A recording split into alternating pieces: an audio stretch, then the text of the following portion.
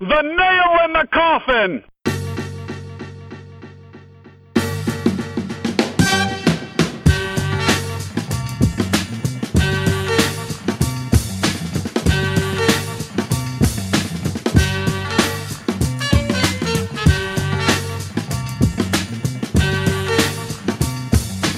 Welcome to the Nail in the Coffin. I'm Tom Valentino. He is Travis Yulee. Trav, how you doing, buddy? Doing good, Tino. How you doing, man? I'm great. I'm very excited because last night, for what felt like the first time in forever, we actually had some new sports content to watch. And it was the Jordan and the Bulls documentary, The Last Dance. We got the first 2 hours out of 10 that the full series is going to run. I watched it, and I believe you did too. What'd you think of it? I did. It was, I wasn't as, I guess, like obsessed as people were online. I think the general theme on Twitter seemed to be like, oh my God, this is amazing. I found it interesting, but it wasn't like, I didn't find it riveting, and I don't like, I don't know. I wasn't as blown away by it as many people were. I thought there was a couple cool things, but really it was more like, I don't know, that first episode where they're kind of trying to like lay the foundation for the next probably 8. So maybe I shouldn't have expected the first part of it to be super intriguing and super interesting, but it was okay. And yeah, I mean, it laid the foundation pretty well. I was a little, I don't know, I thought it was kind of weird how it just kept bouncing around like where it is in the story. Like 1 minute we're showing Jordan growing up, then he's at North Carolina, then it's 1998 again, then it's his rookie season, then it's 98 again, then it's Scottie Pippen in like 95 trying to get a new contract. Like all this stuff is just all over the place, and I don't know, it was hard at times to really know what they were like where they were going with it. But yeah, like I said, I thought it was okay.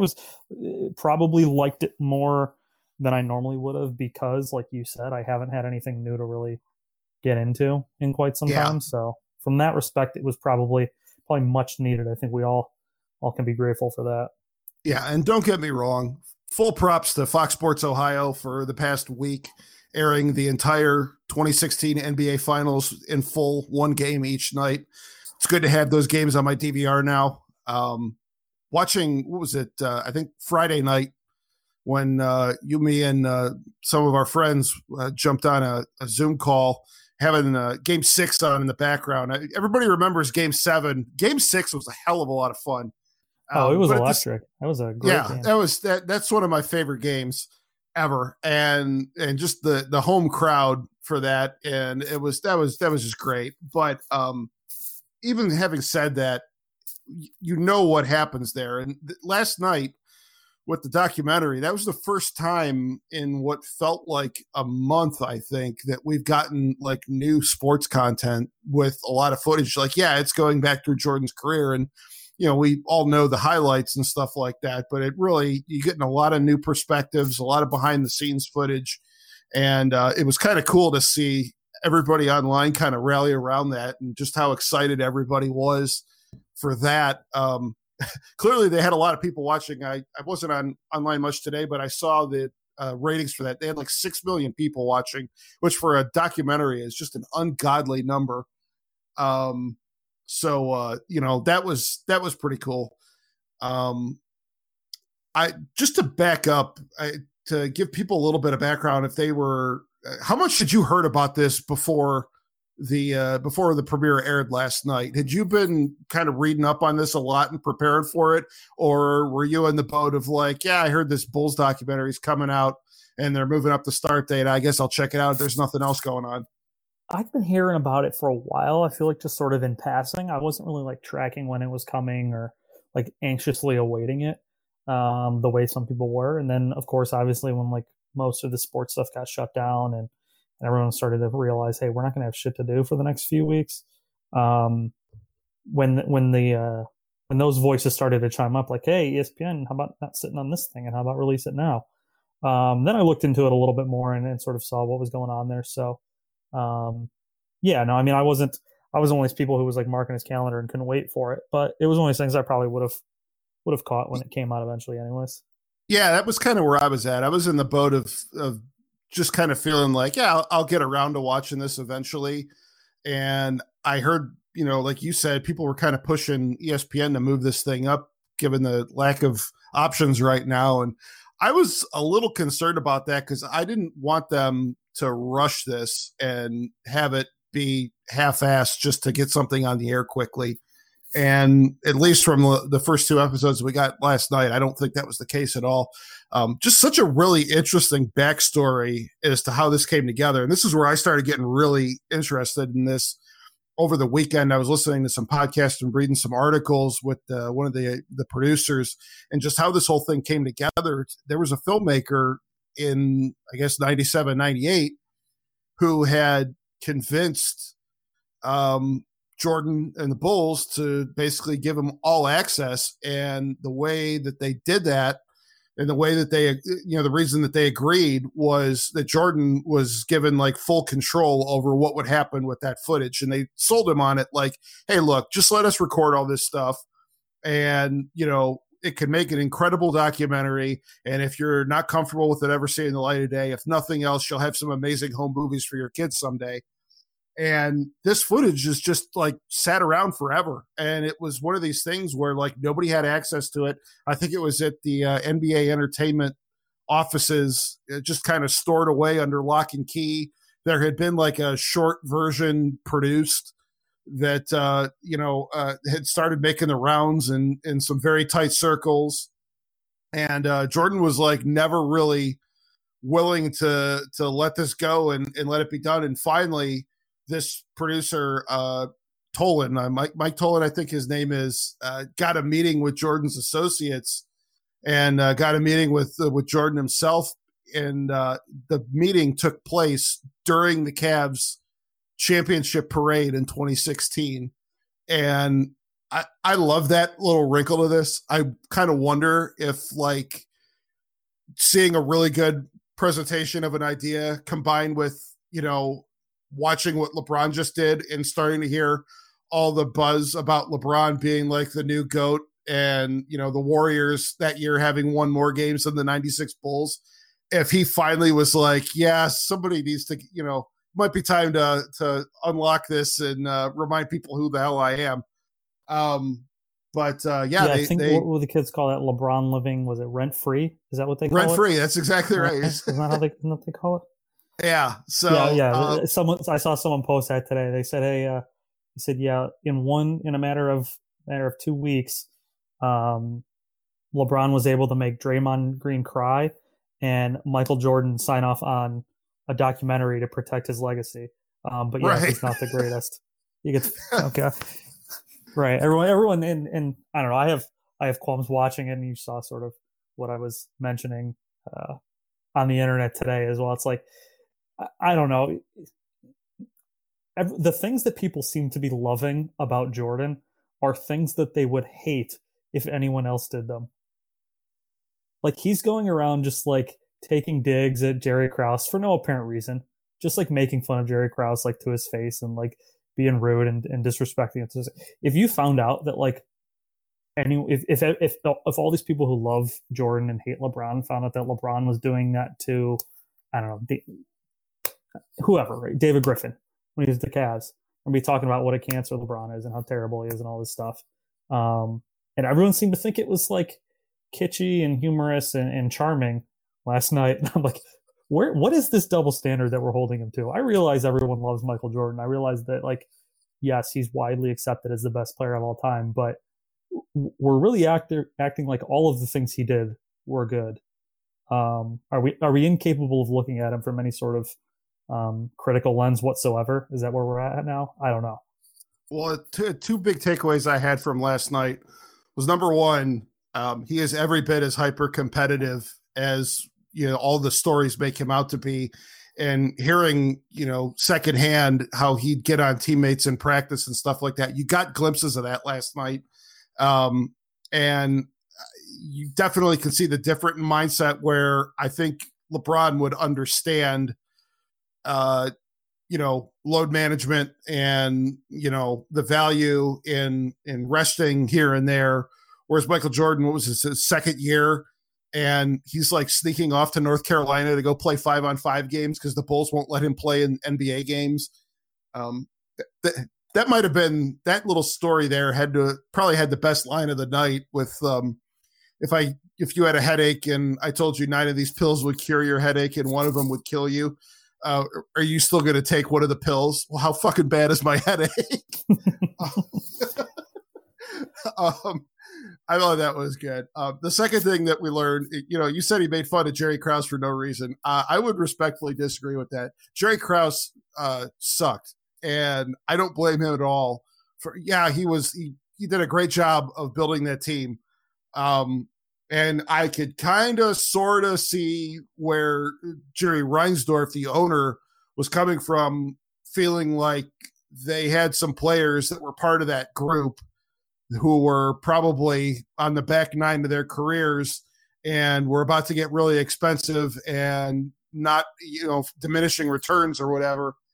But to Jordan's point in there, this is a dynasty. This is a team that's gunning for its 6th title in 8 years. You got to let that team win. You got to let them go for it. And if they get beat and they finally get dethroned, okay, then you pull the plug on it. And I guess I didn't really remember. I could remember the talk. So what is it? Wait, what is it called? What is it called if you have like a budding dynasty, you win 3 in a row and then you retire to go play baseball? An off the record gambling suspension. Yeah, let's not get into that too deep. I doubt any of that. No, we're gonna save that one for another day. I've told you for a long time I want to do a favorite conspiracies episode, and that's gonna definitely be on the list. But that's for another day. Go on. No, that's sort of my larger point. Like, I don't think Jerry Krause is necessarily the guy like dictating the long-term vision of the team. I think you kind of have to, you can criticize Reinsdorf for that if you want, because if he goes to him and says, hey, Scotty's a guy who's, I don't know, what's he looking to get, probably 15-20 million next year. It's funny, I went and looked at all these contracts. It is unbelievable how little guys made back then. Oh yeah. Like the salary cap was like $30 million. It is insane. Well, check out, I think our pal Kevin Kleps had a tweet with Scottie Pippen's year-by-year salaries. And if you just look at like what he made each year with the Bulls, and then I completely forgot he went to the Rockets for a year. I remembered him playing in Portland, but I did not remember him playing in Houston at all. So if you look at like his 1 year in Houston and then the few years he played with the Trailblazers, like how dramatically his salary jumped up, and I think it was like, and then he played like his last 2 years, I think, with the Bulls. So it was like he was only out of Chicago for, I want to say 3, maybe 4 years. And that accounted for over 70% of his career earnings. Yeah, it's crazy. And the thing that's weird is like 96, 97, or maybe not 96, maybe the year before that, 95, 96. Like he was only making, like Scotty was only making, I think maybe like 3-ish million, something like that. Jordan was making less than 4. Like in the 95, 96 season, Jordan, I just looked it up. Jordan only made 3.8 million. And then he got a huge jump and was making 30 million the following season. Okay. So like they were all relatively even. The thing is, in his second season in the league, Scottie Pippen signed a 7-year contract. Like, okay, if you want that and you want to take that guaranteed money, that's on you. You don't get the bitch about outplaying your contract at that point. Like, yeah. And Reinsdorf even was telling him, like, I don't think this is smart. Yeah. We're happy to give you this deal, but like, you could probably make a lot more later. Right. But no, what I was going to say with Jerry Krause that I just thought was so strange was like how eager he was to break that group up, and including like trying to force Phil Jackson out the door. I kind of wonder, it's one thing if like they are making it clear that they're rebuilding and Phil Jackson's like, I'm not in a position in my career where I want to be like starting back at square one. I'm good. I'm done.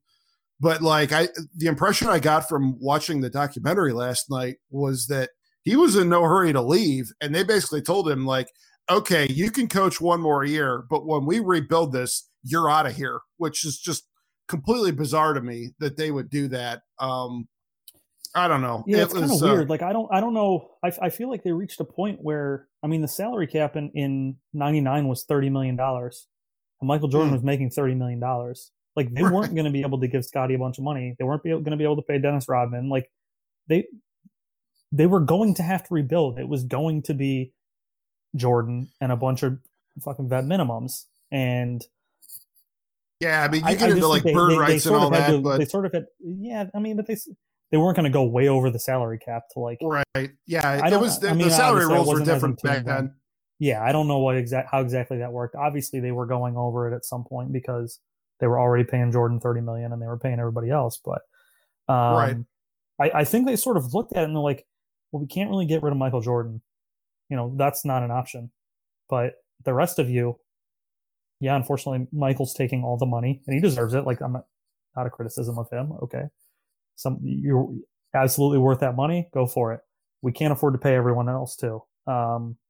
This is going to be, and truthfully, if you look at it from that perspective, allowing Michael to sort of go out on top, giving him the option, like, hey, you can either play here and make, you know, the absolute maximum amount possible. You can get your 30 million and be happy and win 40 some games a year and probably be a second round out, or you can do this one more time, retire, go out on your own, well, not on your own terms, opposite of your own terms, really, but you can go out on top and have this incredible story, and that's what he went with. I just think you look at how much money they were spending, and I just can't imagine that at the time they were. It's probably a lot like the Cavs were a few years ago when they were spending all this money, and Dan Gilbert went way over the salary cap and he was paying luxury tax out of his ass. He was scraping by to make money. The TV deals weren't as big then, or obviously weren't as big 20 years ago. All that stuff was not like it is now. So I don't know. Maybe they weren't really making much money and they realized, hey, we've won 6 titles here. We're hemorrhaging money though. Like this might be time to like cut our losses and take what we can get. I don't know. I would be interested. Kleps would probably be a good guy to talk to. He probably has a little better feel for what the financial landscape was like back then. But yeah, I don't know. It was an interesting angle because if you're right. If we look at it from this perspective, it'd be like looking at I don't know. Look at the Warriors, and if they went, and if Durant didn't sign as a free agent, but they went to them and said, "Hey, we're breaking this team up. We can keep paying all you guys, but we're not going to." It's hard to imagine in today's environment for sure, but I don't know. It's a weird situation that we're in, and I don't know. I feel like I said, I feel like yesterday I probably laid the foundation more. I think I'll probably have stronger feelings the closer the further we get into this thing. Yeah, I'm very interested to see the rest of this and how the rest of the story plays out. I think next week is going to be tying in the years that they played the Pistons, which I'm guessing probably means we're going to get a drive-by on the Cavs with the shot, because that would be right in the same time range of 89. Okay. I'm not quite looking forward to that as much, but the Bulls Pistons and Dennis Rodman, I think, is going to be kind of the central character of the next episode, which makes sense, obviously, because he was on the Bad Boys Pistons, and then the second half of the Bulls dynasty, he was a key part of that group. I was going to ask you this. Did you ever get a chance to see Jordan play in person? No. I actually didn't go to a Cavs game till I was out of high school. Really? Yeah. Oh, wow. Yeah, I never went to a Cavs game as a kid. So you never made it out to like the Coliseum then for anything, Nope. I'm guessing? Nope. Oh, that was a good building. Great place to watch basketball. Obviously, it didn't have all the bells and whistles of like a modern arena or anything like that, but great venue. But no, Jordan's last game in Cleveland, I mean, that was by the time the Cavs had moved back downtown, obviously, and it was in this season here that they're showing on this documentary series. I actually went and saw the Bulls play in Jordan's last game in Cleveland with the Bulls. So it was like April of 98. It was not, so it wasn't the game that they briefly showed last night. That was the beginning of the season. But yeah, it was kind of fun. I was trying to look the game up online, and somebody uploaded the full game on YouTube. I'll link to it in the notes for this episode, but it was kind of fun to see that. And I don't know why they would have done that, because it wasn't anything particularly remarkable. Jordan that night, I think he had like 18 or 19 points in the first quarter, and we were all kind of buzzing like, oh man, here he goes. But he didn't even finish with 30. I think he ended up with like 29, and the Cavs won the game. But it was really cool getting to see him in person once. So yeah, that was a good memory for me, and bugging my dad to, like, we got to go down there. We got to see him play once. I think my dad had been to some Cavs Bulls games in the past, if I remember right, but getting to see him once was right up there. The other one that I always think about a lot was about probably would have been like 6 years earlier, when the Cavs were still at the Coliseum and Orlando came in, and I got to see Shaq play as a rookie. That was pretty cool. Oh, interesting. Yeah. Was he, how did he look as a rookie? Was he everything you'd expect him to be? Yes. And what was awesome about that, the Jordan game in 98, we were sitting like way up at the 200 level. I didn't care. I just wanted to be there. I just wanted to say I saw Michael Jordan in person. But the game against the Magic in 92,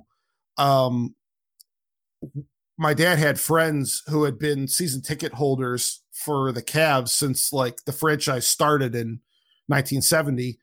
So they had seats that were like 3 rows behind the bench.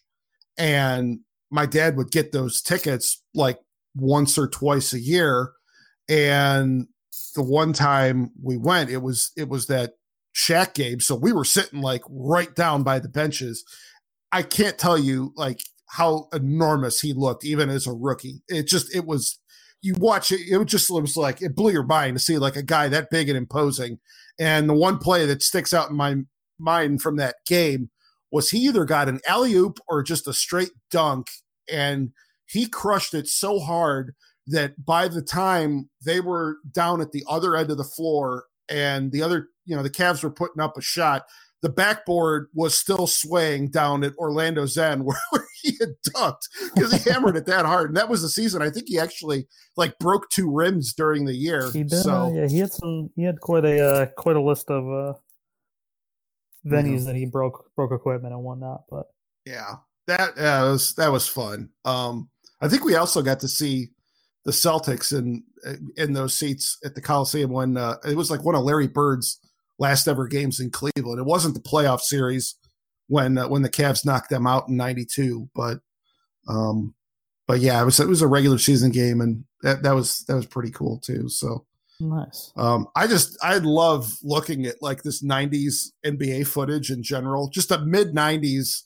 NBA aesthetic is one of my favorite time periods in sports, with just like the ridiculous uniforms. I mean, like the Bulls were obviously classic and they basically had the same uniforms now, but I mean, the Cavs had the electric blue and black, and some of their teams had crazy uniforms. You had the NBA on NBC with, round ball rock. This 98 season, I think the only downer was that was when Marv Albert was not working for NBC after his, shall we say, off the clock indiscretions, and we'll leave it at that. Extracurricular activities. Yes, extracurricular activities. Yes. Takes on a new meaning sometimes. Yeah. So Bob Costas doing the finals, which not a great play-by-play guy. Never really did it for me, but otherwise, yeah, because NBA TV was showing the 98 All-Star game a few weeks ago. And so that was from the season, and that was at Madison Square Garden, which is like one of my favorite buildings to watch games in on TV. Just perfect sight lines, and you had all these awesome players. The rosters at that point were loaded. It was a good time.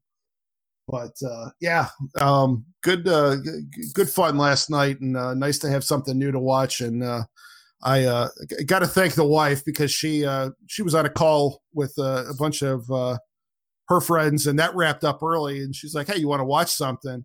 And I'm like, "I'm sorry, not tonight. I got to watch this. This is like appointment viewing. I've had no real sports to watch in a month, And she's like, yeah, I understand. It's a running joke in my house. It puts you this way, how much sport. I mean, sports is like 90% of my TV consumption. I'll admit that. Like, my daughter, for one of her school assignments, had to write a 3-page story with pictures, and her 3 pages were, my dad likes sports. My dad is obsessed with sports. I like sports too. So,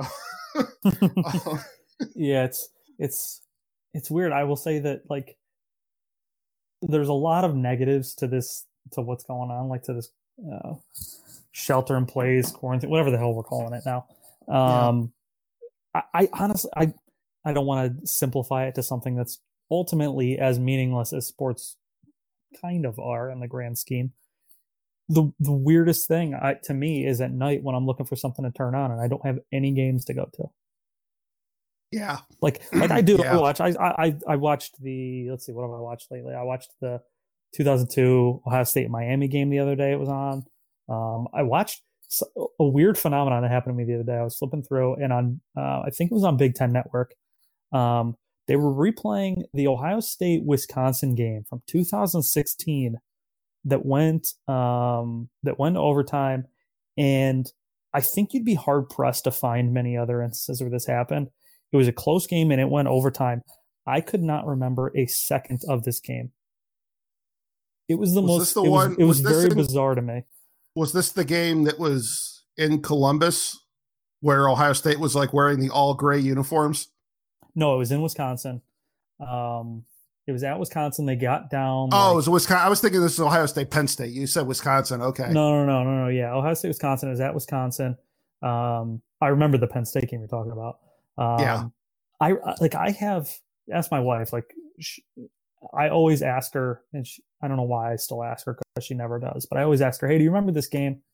She'll say, no, why would I remember this? Oh, it was the one where JT Barrett completed 13 passes in a row in the fourth quarter, and they came back from like 2 touchdowns down. He threw that touchdown to Marcus Barr from like 25 yards out.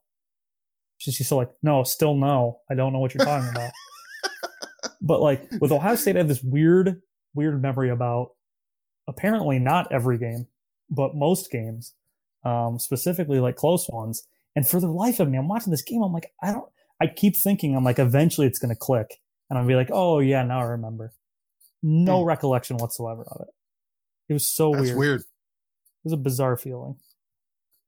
Yeah. That's where we're watching games. And I was driving in the car the other day and it was playing like I think it was an AFC title game from like 1992 or something on the radio. And my wife was like, why are we listening to this? I'm like, yeah, even I don't have a good answer for you. Radio. Wow. Yeah. We were driving from Columbus back up here. Yeah, I get it. That's funny. Well, the next, I guess, big viewing opportunity we're going to have is going to be Thursday night with the NFL draft. How interested in the NFL draft are you? More than usual, because, I mean, I think there's a decent, I don't know, maybe 20 to 30% chance that it is just a technological disaster. And everything falls apart and the wheels just fall off and nothing goes according to plan, which will be sort of frustrating if you let it. Otherwise, it'll just be, take it for what it is and enjoy it. Enjoy the circus, I guess. So I'm interested from both perspectives. Obviously, I'm interested in who the Browns take. I'll see who falls to them, and that'll be all well and good. But I'm looking forward to it for sure. I was going to say, I asked that question having my own very specific answer in mind, and that is that as a Browns fan, I'm not super excited about this, which is kind of surprising because, like, what else do I have to really get excited about as a Cleveland sports fan right now? And the draft has historically been the Browns' high holy day of the year. But I don't know if it's just the fact that all signs point to them probably taking an offensive tackle, which was a good, smart move, but like not exactly the most exciting thing. Or the fact that if they don't do that, there's a good chance that they're trading down, which again could be very smart, but again, not very exciting. So as like a Browns fan, I'm kind of on the fence. Like, yeah, I'll watch it, but whatever. As a consumer of television content, I am 100% with you in the possibility that this thing goes completely off the rails. Are we going to like see somebody's, I mean, are they doing this thing over like Zoom or how is this working? Do we know? No, I have no idea. Admittedly, I haven't looked too much into it. I kind of want to go in blind. I kind of want to have no like background going in and just let them surprise me, get crazy. But I also I heard today that they already had they did a test run and they had some technical difficulties. I also heard that they're not going to be like super strict about the clock. Letting teams work through trades if they need to, give them a little bit more time. I don't know how exactly that's going to work. It'll obviously sounds like it'll be somewhat subjective, but I just want to see how they're going to do it. That's all I want. I think it's going to be entertaining. They have to have this thing on like a 30-second delay, right? I mean, you've heard these horror stories about all the different companies and schools now that are relying on Zoom, which, by the way, of all the video conferencing services, Zoom has become... I just said this the other day. I said this. It's become like the Band-Aid or Q-tip of video conferencing services, where it's like everybody just, you want to jump on Zoom. And we don't use Zoom here for recording this. But I'd never seen anyone actually use. I'd heard of it, I knew what it was. I'd never actually used one though. We've used it for my company for years, but it was just bizarre to me that became like the go-to option. Yeah, I feel like WebEx and GoToMeeting and Skype had much bigger. How did Skype not take this? This guy's been doing this for 20 years. Right. I don't know, man. It's wild. Yeah, you're right. Zoom just became the name for it. Right, and we've got with our friends, we've done a couple of these now, and we all jumped on Zoom because somebody had a company account that had the unlimited time on it and stuff and participants or whatever. But I know when my wife jumped on with her friends, they did, I think through Facebook Messenger, you could do group video on there, or if everybody's got an iPhone or iOS, an iPad or something, everybody could do a group FaceTime. So, I mean, there's plenty of other options out there. So, yeah, how Zoom jumped up to the top. By the way, funny side stories. We just completely go off subject here. The week after that really became, all these shelter-in-place initiatives started really taking effect in video conferencing, everybody jumped to really rely on it. Uh-huh. If you looked at Zoom's stock price, it obviously shot through the roof. There was also some other company that is also named Zoom, but they do something completely different that I think might have even been bankrupt or something like that. This company was not in good shape. Their stock price shot through the roof to a lesser degree from people buying the wrong stock just because, that's got to be it. I'm going to buy that. And yeah, it was not the right Zoom. So wow. I don't know if the market has corrected itself in the few weeks since then, but at least in those first few days, that was hilarious. That's pretty funny. No, I didn't hear that, but yeah. Yeah. So anyway, with the NFL thing, I mean, you've been hearing these horror stories about companies and classrooms and the government having their video chats hijacked, and people putting up violent content or mature stuff and all the kind of things that as my daughter's doing daily Zoom meetings with her class, I'm kind of all right, I hope we're taking all the right precautions over here, because that could get messy real quick. And shout out to the school district. They've done a good job with that. But nothing's foolproof. So, I mean, if high level government meetings that are being done virtually have, had people slip through the cracks who shouldn't be, I can't imagine the NFL is going to be bulletproof in that regard. No, I mean, it's not really possible to be completely bulletproof, I don't think. I mean, there's always going to be something that someone can figure out and exploit. It's just I think it's just a matter of how much of that stuff they're going to be leaning on. How much of it are we actually going to be able to see, and how much of it is going to be sort of, reported back to us, and how much of it is going to be behind the scenes. I don't know. That's sort of why I don't want to look beforehand.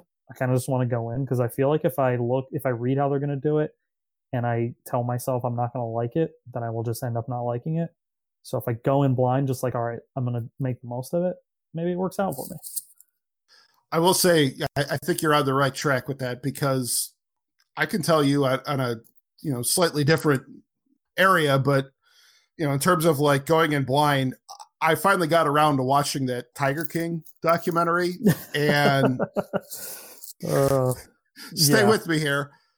I was really, I watched it. I went through the whole thing. I didn't do like the reunion, whatever thing they did after the fact yet. I'm sure I'll get around to it eventually, but like, it was okay. It was kind of interesting, but I kind of felt like I knew too much. I waited like about 2 weeks too long to watch it, because like the whole selling point of that was just the shock factor of how ridiculous all these people were. And once you see all the memes, once you see all the jokes, once you see, weeks of people, losing their minds watching this stuff, you're kind of desensitized to it once you finally watch the show. So, if you want to like go in blind to the NFL draft, sure. I don't blame you. Like, the other one that I remember 2 weeks ago, I was watching WrestleMania, and it was spread out over 2 weeks. And I think we even talked about how terrible wrestling has been since they can't do things in front of crowds anymore. And they had announced that like one of the matches was going to be this boneyard match. They didn't say anything about like what that is. And everybody's like, all right, so what is this going to be? So the first of the 2 nights they did WrestleMania, they did the last match. So like all these matches are taking place all night in their empty training facility, the Performance Center, I think they call it. And it's, they're trying, but it's just, it's a freaking workout. It's a glorified gym with a ring in it and some LED screens, and that's it. And, it was kind of rough. And they bring out this boneyard match, and it was completely different from anything else. Did you hear anything about this after the fact? No, oh my God. It was incredible. So they went and shot it off site in like some abandoned field. And I read afterwards that they like built this broken down warehouse, and they next to like a makeshift grave site that they built. And it ended up just being like this street fight, but it was basically out in the woods. And rather than having commentary, they had a musical score in the background, and like the Undertaker shows up. Well, first off, you see this hearse like pull up and this casket being brought out from the back, and you're like, oh, here's the Undertaker's campy entrance or whatever. And the casket opens, and it's his opponent instead, like mocking him. I'm like, all right, that was fun. Well, then the Undertaker comes like riding down this lonely dirt road with Metallica playing, and they just went like completely over the top with it. And like explosions, and this, it was like this, they called it like a cinematic experience. And it's like, that's what you got to do with this stuff. Like, we're in weird times right now. Like, have fun, think outside the box. And it's like why I love like what the NFL's doing. I'm sure like general managers are sweating bullets, because like obviously their jobs are on the line. They've got very little information to work with these prospects, but like this unpredictable television and unusual circumstances, like let's get weird. It's fun for me. And that to me is like going to be, I think like what you said, probably the most interesting thing to watch on Thursday night. Oh yeah, for sure. I think it definitely forces people to get a little more creative, I think, and like you said, sort of do something. You can't just do it the same way you're used to doing it and ignore the fact that there's no one there for it. That's obviously not going to work. So yeah, I think you're right. A lot of it is just see how they do make it different.